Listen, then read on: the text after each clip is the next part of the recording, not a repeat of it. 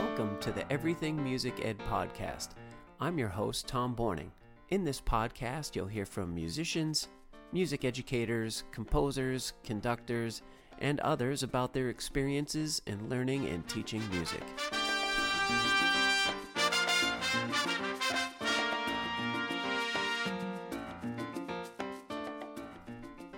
In this episode, we talk with Sean Hagon, a professor of music at Berklee School of Music in Boston. We talk about his unique teaching position at the college, and we also talk about teaching composition and improvisation with our younger students. I hope you enjoy this unique outlook on music education, and I'm sure you'll enjoy Sean Hagon.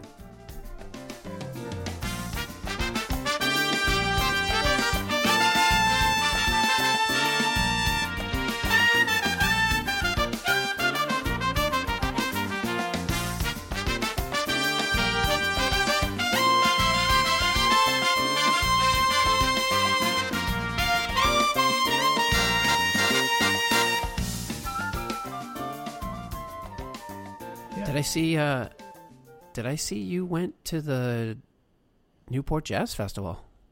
Yeah, it was an epic weekend. It was great. My cousin's a big music lover, so he came from Pennsylvania. We spent 3 days there. It was incredible.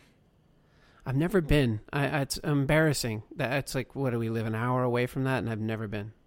Don't even feel that way. Same for me. I live in Cumberland, Rhode Island now, I'm 50 minutes from Newport, and I haven't been. So I'm like, you know what? I'm going this year, and then we're going to make it like an annual trip. So it was interesting to learn and navigate, what you got to do, the logistics of it, and so we'll be better prepared for next time. But it was an epic performance. I mean, they had everybody: Hancock, Soul Live, Diana Krall. I mean, Terrence Blanchard. I mean, it was insane. Christian McBride.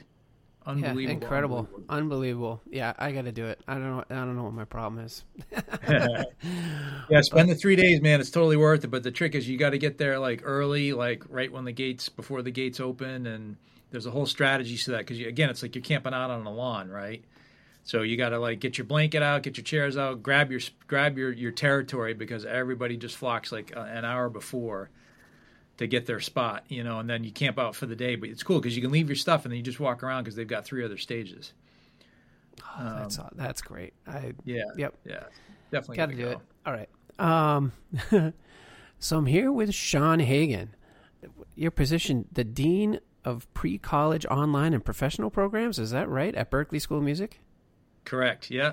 Started in that role. I've been here 9 years now, but I started in that role in May of 23.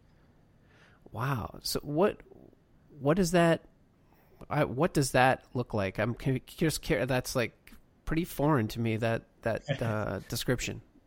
I'm actually still trying to figure that out too, but no. So it was interesting because Berklee Online has always been its own entity and separate of the institution at the college for many, many years. And it's, it's been around for, over 20 years now. So when I came on, it went through a complete transformation, and they formed a division because with that, they brought on the summer programs, which used to belong over to academic affairs. And so when summer programs came over to Berklee Online, they formed this much larger division. And so my role as dean, I oversee all of our Berklee Online academics, so the degree program, certificates, courses, all the development behind that. And supporting our team with that. All of summer programs, and the summer programs are basically just about 30 programs from ages 13 through 18 plus. So that includes our Aspire 5-week, our big sort of landmark program. And then that's the pre-college piece, the summer programs. And then the professional programs is everything else, whether we do teacher training, whether we're doing, master classes and bringing in professionals from outside, all that kind of stuff. So, so it's a pretty big job. But I still collaborate with a lot of my Berklee colleagues when I was working on campus, previous to my role here. But it's a great synthesis of all the things I've done over the years. Oh, that's neat. So now let's take a trip back in time. The funny thing about you and I is that we grew up in the same town. You went to the same high school as me, except you're way older than me. and you had graduated. I gotta be honest with you, you look friggin' way younger than me. So, but anyways, I'm working on it. I'm trying to keep it 15 years younger. But you graduated 4 years before me, and you went to Berklee School of Music. Am I right? Yeah, I went. I did the typical Berklee thing. I went 89 to 93. I went in as a piano major, trumpet minor, and then I left for 10 years to go do my thing because I had all these opportunities get dropped in my lap pretty much. And I knew they weren't going to happen again. So I left for 10 years before I went back in my 30s to finish my degree. And I went back over 3 summers, 04, 05, 06, to finish my undergraduate degree at Berklee. And then I went on and got my master's from IUPUI in music technology. Oh, yeah. I definitely want to talk more about that in a little bit. But let's back up. Now, what do you remember about early music education for you in terms of, things that stuck out to you in a good way, things that stuck out to you maybe in a bad way? And obviously you come from a musical family. For people that don't know, John Hagon is Sean's dad, and John worked at Berklee for many years, right? 44 years. Yeah, 44 years. Yeah. So, and is your mom a singer? Am I making that up? Yeah, she was a vocalist. Yeah. Yep, okay. So, right. So, you came from a musical family, is my point, and so it's not a shock that you went into music. That being said, my wife and I are both music teachers, and our kids don't play a single instrument anymore at all. So I failed. We failed. But they love music. They appreciate music. So I shouldn't say that. But still. But anyways, just things you remember about early music education, good and bad, and about, how you grew up and in music and music education and the things you remember about it. I think when I look back, the fact that I was able to start at a very early age in school with music programs, at first grade, because I started violin in first grade, and then I took on piano in third, and then trumpet in fourth, and I kept all 3 of those instruments going through high school: private lessons, ensembles, groups, everything. And unfortunately, you can't really do that much anymore. You don't see that. Like, your kids are getting started much later. Lucky if they're starting in 6th grade, to start an instrument. So for me, I think that was pivotal to my career and everything that I'm doing, that I was able to start that early on my instruments and have that musical training. I think if, not necessarily the bad thing about it, but the downside of it is that we're so entrenched in tradition that we're not teaching kids about, along with their music and being able to play their instrument really well, they've got to do more than that. Right. So entrepreneurship, and what does creative entrepreneurship mean is, like, how do I take my music artistry and treat that like a business? Because that's what it requires these days. You have to do more than one thing, and you got to do it well. And that was so taboo to even be talking about that. It's like, you got to play your instrument really well, and that's it. And it's like, I found out later in life, it's like, no, there's so much more you have to do. So I think on the negative side of it is that it was just, you didn't go there. You didn't talk about anything else outside of performing on your instrument. It was like, because it diminishes your art, which is completely false. And so I spent, a good part of my career when I got into teaching finally, like, doing just that, like, teaching kids about, okay, play your instrument really, really well. Fantastic. What else do you want to do? Right? Let's talk about how you're going to turn that into a business. How are you going to sustain yourself in music and the arts full time? Right? What's the mindset you have to take? And so, if I were to look at sort of the good and bad, I think that's what it would be, is that it was so hyper focused on just performance aspects. And as you know, it's like 1% of the industry. There's so much more, that you can do with your art and your music. Yeah. So you said you started violin with Jerry LeJoie, I bet. Yes, absolutely. Yes. Yeah. I played violin for 1 year in 3rd grade. That wasn't pretty. But you also played piano, yeah? Did you have piano lessons from a young age, or? Yeah, I started 3rd grade in piano. I studied with a Juilliard graduate. So it was classical tradition, so I had a classical foundation. And then once I got to Berklee, then I started getting into jazz and contemporary, blues styles as well. So that classical foundation was wonderful. So if anything, that set the groundwork. But I needed to be able to play more than just, classical music. and play all the other styles. And then trumpet and fourth with Alan Michon. Yeah, yep, definitely. I'm happy that you brought up that about music business and entrepreneurship and all that stuff, because I keep thinking, and this is so horrible coming from, a band director who teaches the stereotypical, flute, clarinet, saxophone, trumpet, and all that stuff. And I have these conversations with friends of mine all the time, and I'm like, it's amazing that we don't do more of like guitar ensemble or rock ensemble or, I will say the good news is that in Falmouth, grades 7 through 12, we have music technology classes, and where the kids at least experiment with composing and arranging and things like that, which I think, I don't want to say it's unique, but I'm really proud that we have that program in Falmouth. But to me, it's like, don't get me wrong, I love band and orchestra and all that literature so much. I can't even tell you, but I'm old, and I feel like are we still shoving a antiquated music education down a lot of our students' throat a little bit with that? We still, and it's funny you mention all that, because when I got off the road from touring, playing keyboards in a bunch of bands and stuff, when my son was born, he's now, he's going to be 22 next month. I'm like, I got to figure out what I'm going to do. So it was transferring my skills a little bit. I'm like, so I landed a college prep high school director of instrumental music job at Pingree School on the North Shore of Massachusetts. And it was the same thing. I was in charge of the jazz ensemble. It was a small school, so I was able to really, nurture and still have those traditional ensembles that you and I grew up with, right? So I had the jazz ensemble. I had a small chamber music group, because the whole school was only about 300 kids. So I had maybe 25 of those kids in my groups. But funny you should mention it. And we're going back to early 2000. It's like I wanted to look for ways to really invigorate and re-energize music education for the kids there. And there was no guitar ensemble, so we started one. There was no percussion ensemble, so we started one. There was no music production technology program, so we started one.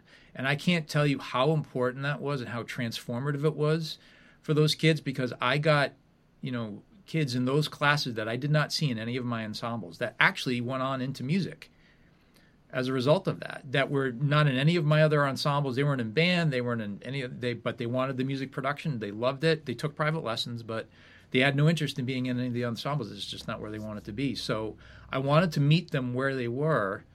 And that's, we're going back to like early 2000, but that's when a lot of that was starting to come into play, as like, okay, let's try some different things. Let's maybe do songwriting, but it's not as, it was nowhere near what it is now. Like there's many, many school systems, and as you've talked about with Falmouth, that are doing these kinds of things, but still very much in pockets and not in a broad sense.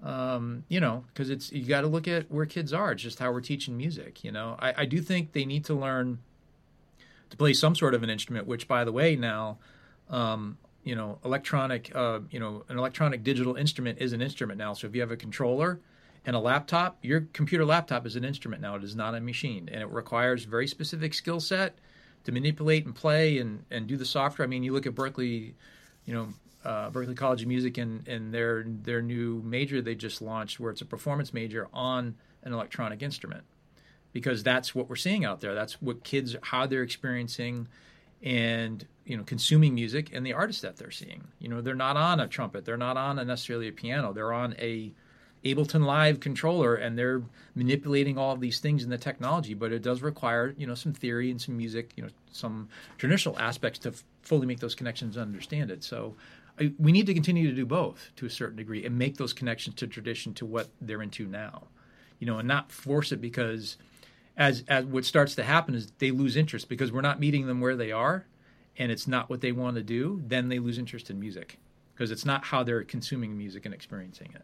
Yeah, absolutely. I mean, that's just to keep kids interested. I couldn't agree more. And to have an appreciation for music that's lifelong, rather than, I will say music education has changed a lot. Like, I don't know, we probably had some of the same music teachers growing up, but, general music class as like a young kid, it used to be like, these are the names of the notes on the staff. Yep.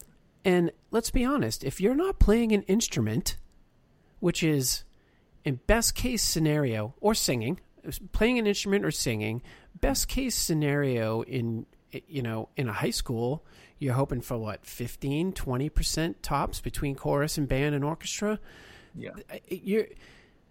There's still 80% of the kids don't need to learn to read music. Why did we used to? Now, I will say I don't think general music teachers do that much anymore. It's more about, can you keep a steady beat? Can you sing in tune?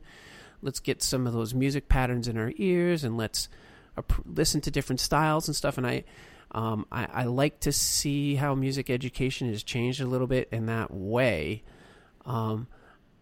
But still, I just, sometimes I hear about what happens in some general music class, and I'm like, that's 1980s right there. And I get a little nervous about that because it's what we grew up doing, and I think that about myself all the time. It's like, okay, I grew up doing this.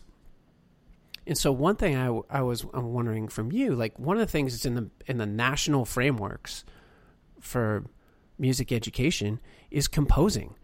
Mm-hmm. And you're a composer, which we'll talk about that in a little bit. But how would you envision, other than like a music technology class, if a student was in orchestra or band or jazz band or whatever, like how would you bring up the idea or teach or introduce the idea of composing to students in, say, a high school ensemble or even a junior high ensemble? I mean, let's look at jazz for a minute. I think the best way to introduce the composing piece of it is just through their solos, through improvisation, right? But actually, the act of going through, like, write out your solo, right? But let's use technology to do that. Sure, we could do some music notation. I mean, we've got, I've got an iPad with a Notability app that turns my iPad into a music staff, right? But start to teach them composition through improvisation. And write out your solos, because again, it's like it's Clark Terry said it best. It's you want to. I'm trying to remember what he said. I think he said it was imitate, assimilate, innovate. Right. So have them listen to the greats, but then from that start to write out their solos and introduce that composition piece of it. I mean, there's great ways that you can do that. Also, just even as a supplementary piece to the curriculum, songwriting, right? It's like, take the time. It's like, and even just with the use of technology and composition. I mean, I had students, recording their own practice sessions using technology, right? Okay, but write out your solos as part of that. Let's use some, some notation apps to be able to do this. You're introducing Finale, you're introducing Sibelius and Dorico Pro and some of these other ones. But I think that's ways that you can do that. Or, in music notation or in composition with some of the traditional music they're working on, it's like, okay, let's look at this phrase. Let's look at this 4-measure or 8-measure phrase and take the first part of it when we're talking about, let's say, antecedent and consequent. How would you write, if you didn't see these last 4 measures, what would be your response? And why don't you write out what that would be? Right? So they have something to go with. Okay, what would be your answer to this particular phrase? And then they start to write that out. But it gets them to see all of the connections to the music. So it's a matter of, we have the tradition, but let's start to integrate, some other ways of learning and some other ways of teaching these concepts within the music. Like, we don't have to stick with, like, okay, every rehearsal or every period of my jazz band has to be spent on playing and breaking down the sections of the music and do it. Let's stop, put our instruments down, and let's talk about some composing things, right? Let's talk about work it into the curriculum. I mean, even if you took 15 minutes of the end of a period, let's say maybe once or twice a week, just to introduce some of that, it's going to completely transform the curriculum, and it's going to completely transform their experience because they're getting introduced to these things. And like, you know what? This is actually making jazz band a little bit more hip and cool. I like this part of it. I can write out my solos. It's like, oh, hey, your homework for this week, yes, we're going to teach you how to improvise, but I want you to write it out. Like, physically write out your solo as an example. for those types of composition things. Yeah, and I also think it's interesting that, us as band directors, choral directors, orchestra directors, we get so wrapped up in, well, where am I going to get the time? We got to work on the stuff to get to the concert. My answer to that would be, and I remember going to a session at Massachusetts Music Educators Conference by Elliot Del Borgo, and he said, play easier music. Yeah. Play easier music. So like, okay, so instead of doing, 2 grade 4s and a grade 5 piece with my high school top group or whatever, do 2 4s and a 3.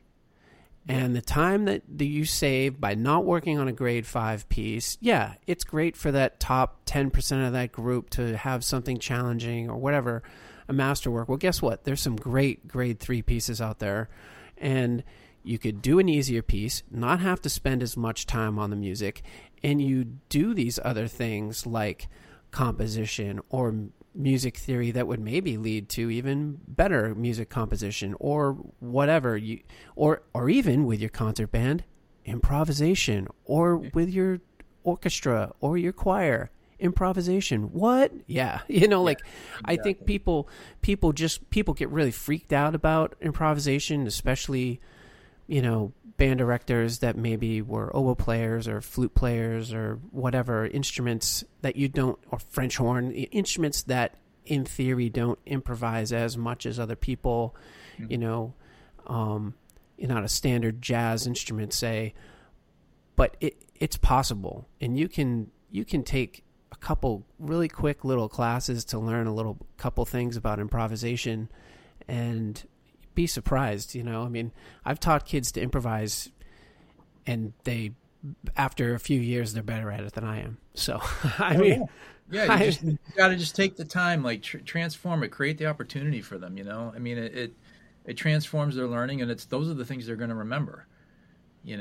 Out of all those things. It's really just like change their world or just inspire them in ways that, are out of the norm. There's nothing wrong with it. We got to think outside the box. I get frustrated when it's all about tradition. Well, we've always done it this way, and this is the way they need to learn. And it's about, no, it's the way that you're telling them they need to learn, not having them let you know how they need to learn, which is where we need to be paying attention. How are you in consuming music? Like, who are you listening to? I remember, and you made me think of it, I did just that with my ensembles in the private school. I had kids all different levels. They're at the high school, but they came from different school districts, all different levels. I remember I had one student could barely play G major scale on his alto saxophone, and I had a smoking trumpet player that was like, college level player. And I'm like, okay, I got to figure this out. How are we going to blend all this together? And so it was, again, trying to find that balance between a higher grade or a lower grade in the music, but we were able to work in so many more things. Let's work on our sound. Let's work on, more cohesive listening and all these other things. It's not just about, let's just get this music to the super high level because we've got to impress people, right? It's like, no, what's the rest of the experience going to be like? And getting them to practice more by having them record their practice sessions. Let's write out your solos, all these things. I had the time to do that because, as you just said, we weren't so hyper-focused on how difficult the music had to be, right? So it allowed the time for those other things. So, yeah, it's like I buck tradition even frequently. I grew up a traditionally trained musician, so I'm fully aware of it and the importance of it. But also, you can meld tradition with 21st century. You just have to do it, and you got to be open to it. Yeah, wonderful. So you went to Berklee, you left. Please look up the band Last Cry. Sean had a killer mullet. Man, I still got the picture of that. I don't have the leather pants anymore. Those are long gone. Oh, man. Yeah, I think the picture is still up in Charlie's Music, too. Oh, my gosh. Yeah. Anyways, so you came back and taught, but when did you... Maybe it was with the rock bands, because actually you were in like a high school rock band, The Risk. Were you in that band? Like as a played with The Risk for a little bit with the Paddocks and Gouveia and all them. And then... Would you say that's where you started getting interested in composition, like with writing rock tunes, or when did you get interested in composition? Oh gosh, like in high school. So it was before I was even playing in bands because I was big into film scores in high school. I was listening to like all the greats, John Williams, James Horner, all the really big, film composers of the day, and loved it. Vangelis was another one. And so, but I loved electronics, and so I had like, the Roland D50 keyboard, I had a Korg Poly 800. So I was experimenting with electronics. We're going back to like the mid 80s, right? When all that, and then the Yamaha DX7 came out and all that stuff. That really inspired me, and I wanted to start to compose music. And so I listened to a lot of film scores in high school. So that's when I got interested in composition. But I didn't, and I wrote some songs. I was big into Billy Joel, and I was writing songs in that style, and also Bruce Hornsby and things of that nature. But side note, yep. I've been to a bunch of concerts in my day. I've been to 2 concerts of Bruce Hornsby. The 2 best concerts I've ever been to, and I'm not kidding. Like I'm talking like I've seen some top-notch performances, performers. Bruce Hornsby. It's like a lot of people I think don't realize it. You the way it is, and you're like, oh, little pop tune, whatever. No, This guy can play. And oh my God, the last concert I went to, which is actually last fall. He's doing Spider Fingers as like an encore, which is like a really cool, if you don't know the tune, like listen to the original, it's got horns in it, it's really cool. He does that, it's just solo, just him, and in the middle of Spider Fingers works in Giant Steps and blows like 4 choruses over the top of Giant Steps and then comes back into Spider Fingers. I'm just floored. I'm floored every time. 2 times I've been to see him, floored. Anyways, it's insane. Sorry, it's insane. Side note, if people don't realize how good that guy is. I didn't realize it. I just literally, someone got us tickets to go see him at the Melody Tent, and I'm like, oh, whatever, I'll go see this. And I was like, what? And that was with a full band, and it was so good. Anyways, side note. Okay, so you wrote some tunes in the vein of Billy Joel, Bruce Hornsby. Keep going. Yeah, and then some electronic stuff like Vangelis. So I kind of kept that going, but I was so locked into being a performer and wanted to play on stage because I grew up with my parents performing. My dad was always doing the concert bands and the town bands and stuff. My mom would be on stage singing. So I grew up with that. And then in theater they were doing theater as well. So they were doing the pit orchestra. So I was on stage doing theater. So I was always in front of an audience. And so I figured, all right, this is what I need to be doing. So I worked that angle for a long time, both with doing cover bands. I left Berklee to do the Last Cry original band, for doing like sort of the late '80s, early '90s hair band thing. Of course, then Nirvana came out and wiped us off the map, and I had to go, okay, what do I do next? But here's the entrepreneurial piece of it, the connection to it. I did not want to go back to Berklee yet because I'm like, I still want to try to do my thing in music, right? So you have to pivot. You've got to know when to pivot and how to pivot. And so I said, okay, here's how I'm going to pivot. So, some of the guys, so we had the drummer and the guitar player from Last Cry, we decided we're going to form a cover band, and at that time you could do very well. You could work full time in a cover band every single night of the week. You could go see a great band play. And I'm sure Syndicate's still around. I was one of the founding members of that band with the 2 other guys, and they're still going. And we did that full time for like 3 years, like 5 nights a week. Just playing the thing. I'm in the keyboards, but now I'm out in front of the mic singing a little bit. So kind of kept that thing going. But again, still just kind of doing some side composing, but nothing too serious because at the time, again, it's all performance. That's what I want to play. I want to be in bands and I want to try to do that full time. And then, and then I was working at Gott's Music for a while. So I honed my skills doing music retail. That's how I got my business chops, and I was still teaching, piano lessons out of the back of the store. Did that for a number of years as part of that. So that was all kind of became my plan A, right? There was no plan B for me. It's all plan A. There is no plan B. It's like you either make it all work for plan A or you're not aligned with your why, your passion, or your purpose, right? Or why do it, right? So, but the composition piece of it came later. So when I went back out on the road in like 2004 or 2006, after my son was born, or I got off the road about then, I wanted to get into, let me try taking my private teaching and what does that look like at a more collegiate level, right? So that's when I landed the gig at New England Conservatory as their director of continuing education. And when I landed there, the connection to the composition piece is when I met who became my mentor, and he was a trustee of the college. He owned a very large music production company in L.A. that wrote for TV and film. And he kind of took me under his wing, and then that's when I got turned on to really taking composition more seriously, but writing for media. And that really, at that point, launched off that part of my career. And then I got into the arts administration stuff. I was still playing a little bit, but then I really started to focus in on the music composition, and that's where he gave me some of my first breaks in TV and film, writing for a bunch of different shows. And to this day, that's a big part of my gig in my life and my artistry outside of Berklee is I'm writing for, I'm in my studio now. I mean, a lot of the work I do comes out of the studio for a lot of these shows like American Pickers and Twisted Sisters on Investigation Discovery, a lot of true crime stuff, some independent film. But I still play a little bit, even though I got away from it.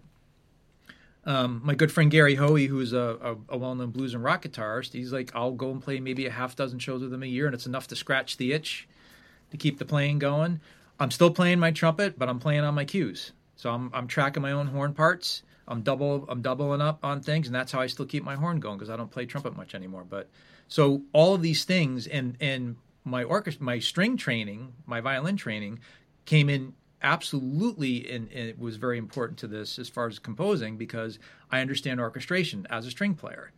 So I have both the string training and both the brass playing and training to really, which has helped me tremendously with the composition work and being a more effective composer and orchestrator as a result of that. So it's all has just come together, and you don't realize that it does, but where's all this going to lead me? And it really gave me this nice, great balance of all of these things. That's really interesting that you say that because that would be something, a drawback perhaps of maybe having those, music classes for the non-musician and composing for the non-musician would be like someone that got really good at it and but then, was writing things to be played by actual instruments, but didn't know how the instruments worked or didn't realize, doing an octave and a half jump on a brass instrument is really not something that you want to try to do or something like that. Yeah. But that being said, I'm pretty sure, I could be wrong, there's a couple of really well-known composers that it's like they play keyboard and I don't think they know the difference between a half note and a quarter note. I think I could be wrong, so forgive me, but I think Danny Elfman, I don't think he reads music. I could be wrong on that. Right. Okay. He does not read music. He's a masterful composer. Phenomenal. He does not read music. Phenomenal. And Hans Zimmer, I don't think does either. Right. I knew there was one. I couldn't come up with him. Yep. Hans Zimmer. I think you're right. And so, but then, then he has like copyists, right? So like they go in and they fix some stuff that people that sort of do know about that and they make it for the instruments in the studio. Yeah. Wow. Yeah, they have their orchestrators. So Danny has his orchestrator, Steve Bartek, who actually was a member of Boingo Boingo. And so Steve Bartek he's a great orchestrator. He's worked with Danny for years, and so he'll take Danny's ideas that are just sketched out, and then fully put them into more fully fledged orchestral composition. Oh, that's way above my knowledge, but I'm always so curious. So what was your first show or that you did do composition for? Gosh, we're going back. So when I was teaching at Pingree School, and it's crazy, you never know where the opportunities come from. So I left the original blues band to go do that teaching gig, but the bass player and I still stayed in touch. And the bass player ended up, he was he did mortgages for mortgage lending. So at the time, he had a client come in and was working for, and again, this is where you never know where the opportunities are going to come from. That's why one of the things I wanted to mention is that we're in a business of relationships. It's all in who you know and who knows you. So you can be really great at what you do. That's 25% of getting the gig. The other 75% is the relationships. And my point to all is so that when I was teaching, my bass player and I were staying in touch. He did this mortgage for this particular producer for the show. It was called Celebrity Build, and it was a local show that was going to be on Fox Sports Net New England at the time. It's a network that existed. It's not that channel doesn't exist. Network isn't on anymore. And he's like, hey, look, he's like, they got to talking, and he said, I was talking with this producer who I gave a mortgage to, and he's, they're talking about they're working on the show, and we're looking for music. And so, he told them that we actually, do music and write for it. So that actually got us our first sort of, journey into writing for that. And it was a local TV show, and it was like the coolest thing. I'm like, great, it's like my first gig. I actually get to hear the music on the show. And I remember it distinctly. It was really cool to have that, doing that. But then later on, when I got to New England Conservatory and I was writing for bigger shows, more things on PBS, there was a show called Genealogy Roadshow, and where the family members would come and they would figure out like who they belonged to and sort of their genealogy, and their history. And I remember I knew that my music was going to be in there because my mentor had his company had been providing the music for that show, so I knew it was going to be on. And I remember to this day, and we're going back like 15 years ago at least. And I remember sitting, watching the episode and just waiting because like I knew my music was going to be in there. I didn't know where it was going to be. And when it came on, it was a huge rush. It was equal to the rush that I had when I was on stage performing in front of thousands of people. Like that's what it did for me, and I had that same sort of connection to that music. And then and never looked back from that time, and I think that's really where that all kind of started. And then again, just through various relationships, people that I met along the way, and like, hey, what can I do to be of service to you? What can I do to help? That all just came through. What I learned from my sales time, like selling, sheet music and pianos and things, there's a sales process. I always tell this to my students that happens. There's 3 things in the sales process that needs to happen, and you need to treat your career this way. First of all, they have to like you. So if you were to come into my store and buy a piano from me, you've got to like me first. If you like me, you'll trust me. And if you trust me, you'll buy from me. And so your music career is exactly the same. It's a like, trust, buy factor. But that buy factor could be a referral, be like, hey, I don't have anything for you at this time, but, I'm going to recommend you to somebody else for this gig, whatever. It's that process, and so a lot of these things have really become full circle for me, and it's synthesized over the years with that. Yeah, that's very similar to just being a gigging musician. Yeah. I've gotten to the point where, whenever I have to hire a group or hire people to play with me, even if I know a guy's a really good player, but if I don't like him, or definitely if I think I can't trust him or whatever, I'm not hiring him. Not even as a last resort. I would literally rewrite the music or whatever, then hire, someone that I can't rely on, or someone who's going to be inappropriate at a wrong time, like if I'm at a wedding ceremony or a wedding reception or something like that. You got to leave the egos. Leave the egos at the door. Yeah, I would I'd rather hire an inferior player who I know is going to do the, still cut the gig, and absolutely, but whatever. And I know that's the same thing in LA. Like I know there's that scene out there a little bit just from some friends that are out there, or even New York City, and a lot of it is just the nice guys work more. Shocker. Right, exactly. So I can totally see that, and I know it is being prepared at the right time.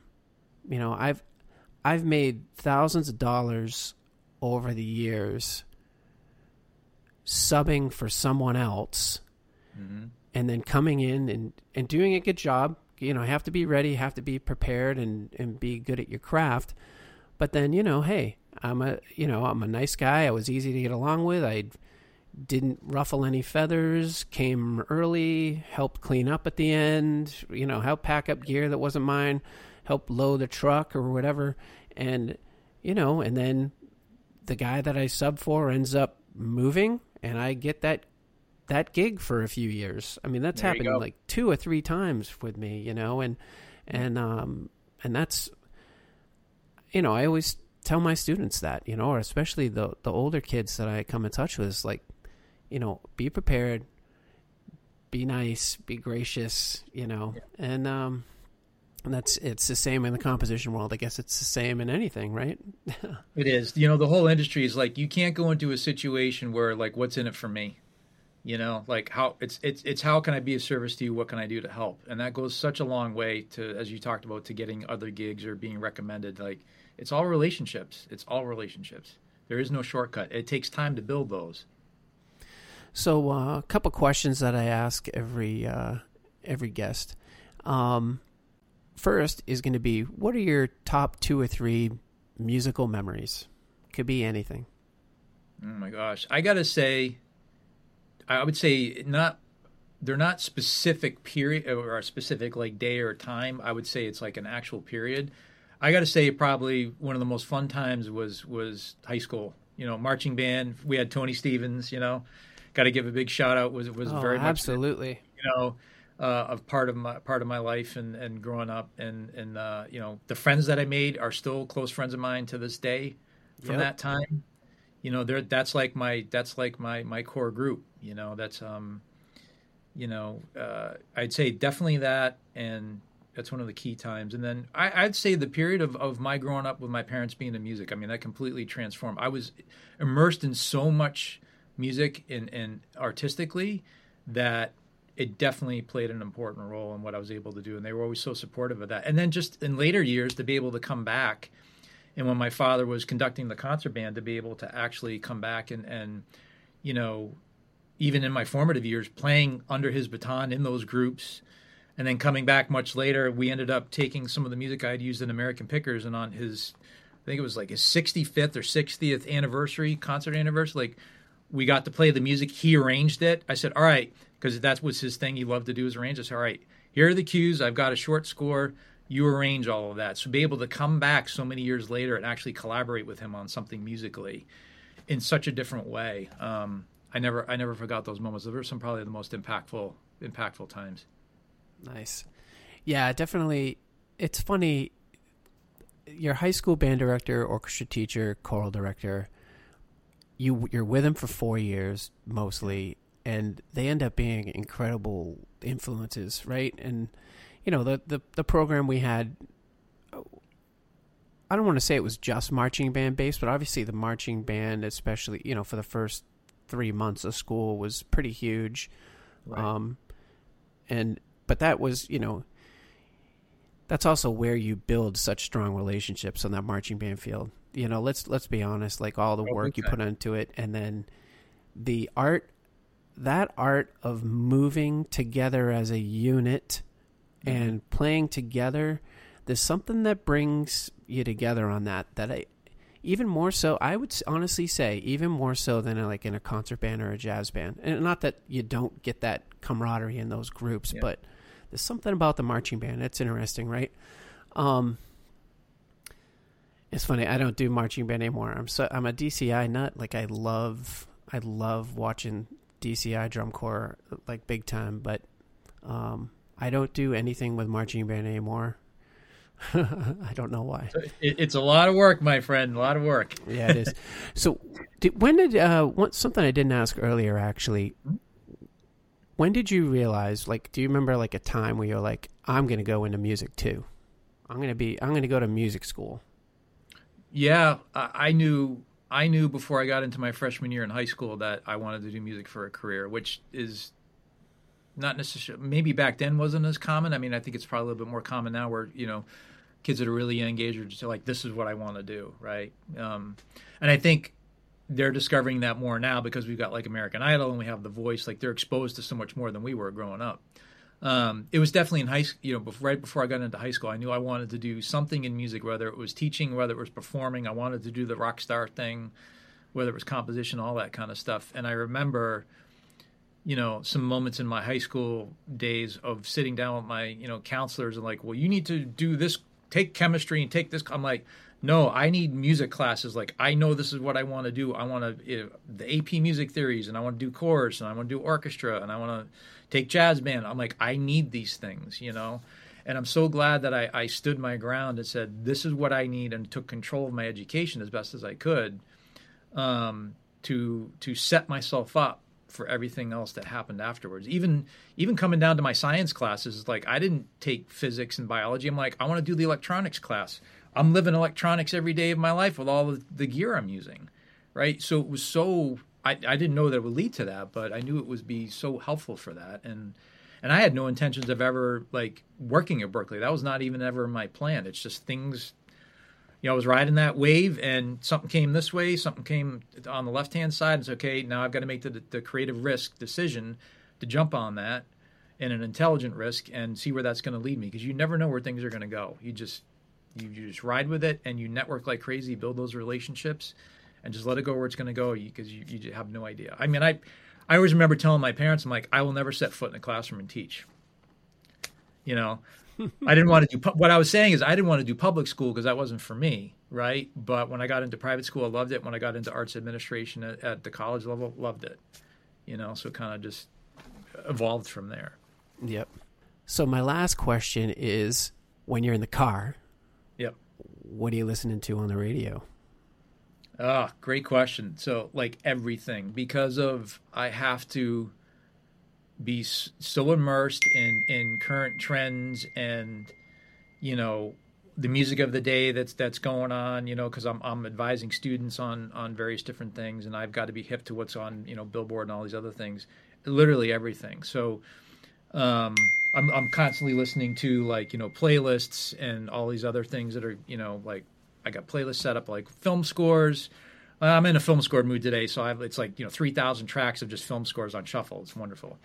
And then, you know, the next thing you know, I'll listen to like my time capsules. It's taking me back to Journey and AC/DC and Led Zeppelin, right? And then another day, I'm doing, new classical works that are out there. So some of the great, you know, new, more unique types of pieces and things of that nature. So, and then when the AI DJ came out on Spotify, that's a game changer, because now I can listen to all of that.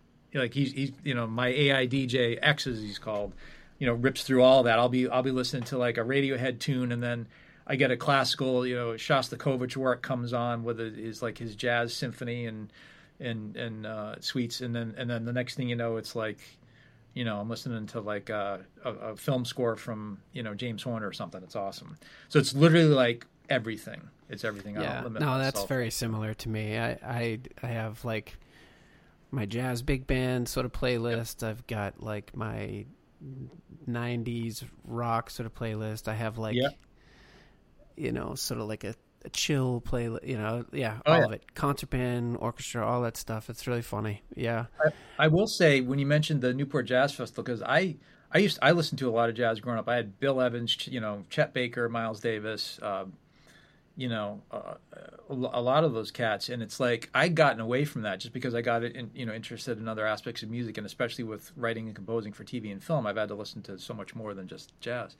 When I got to the Newport Jazz Festival and came back, I'm like, man, it reintroduced me to music that I had gotten away from, you know, and so reinvigorated, like, you know what, I'm going to go back to some of these albums I used to listen to, and they were great, you know, so it was kind of like nice to go through that experience again. So you've got to constantly feed yourself creatively, like just, you know, check out from what you're doing, go enjoy something, take in some culture, musically, artistically, whatever it is, man, it's going to really just get you back to where you need to be.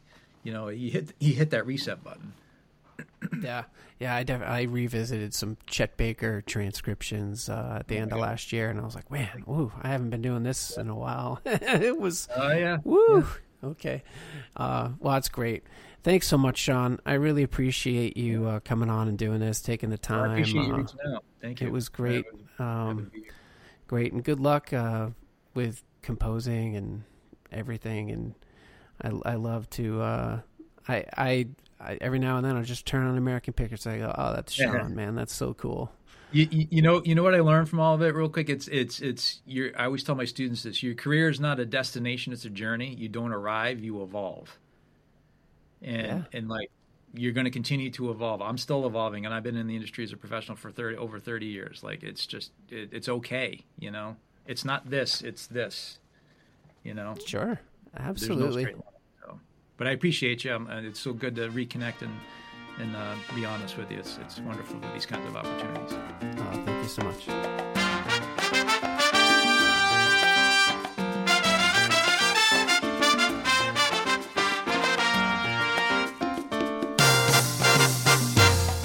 Thanks for listening to the Everything Music Ed podcast. Be sure to check out future episodes as we talk to other educators from different teaching environments and cover areas of instruction such as concert band, jazz band, marching band, chorus, orchestra, general music, music tech, special needs, and much more. The theme music for the Everything Music Ed podcast is Jig, composed and arranged by Wally Minko. Jig is performed by Wayne Bergeron and can be found on his album, Full Circle. The Everything Music Ed podcast logo was created by Sarah Goulart.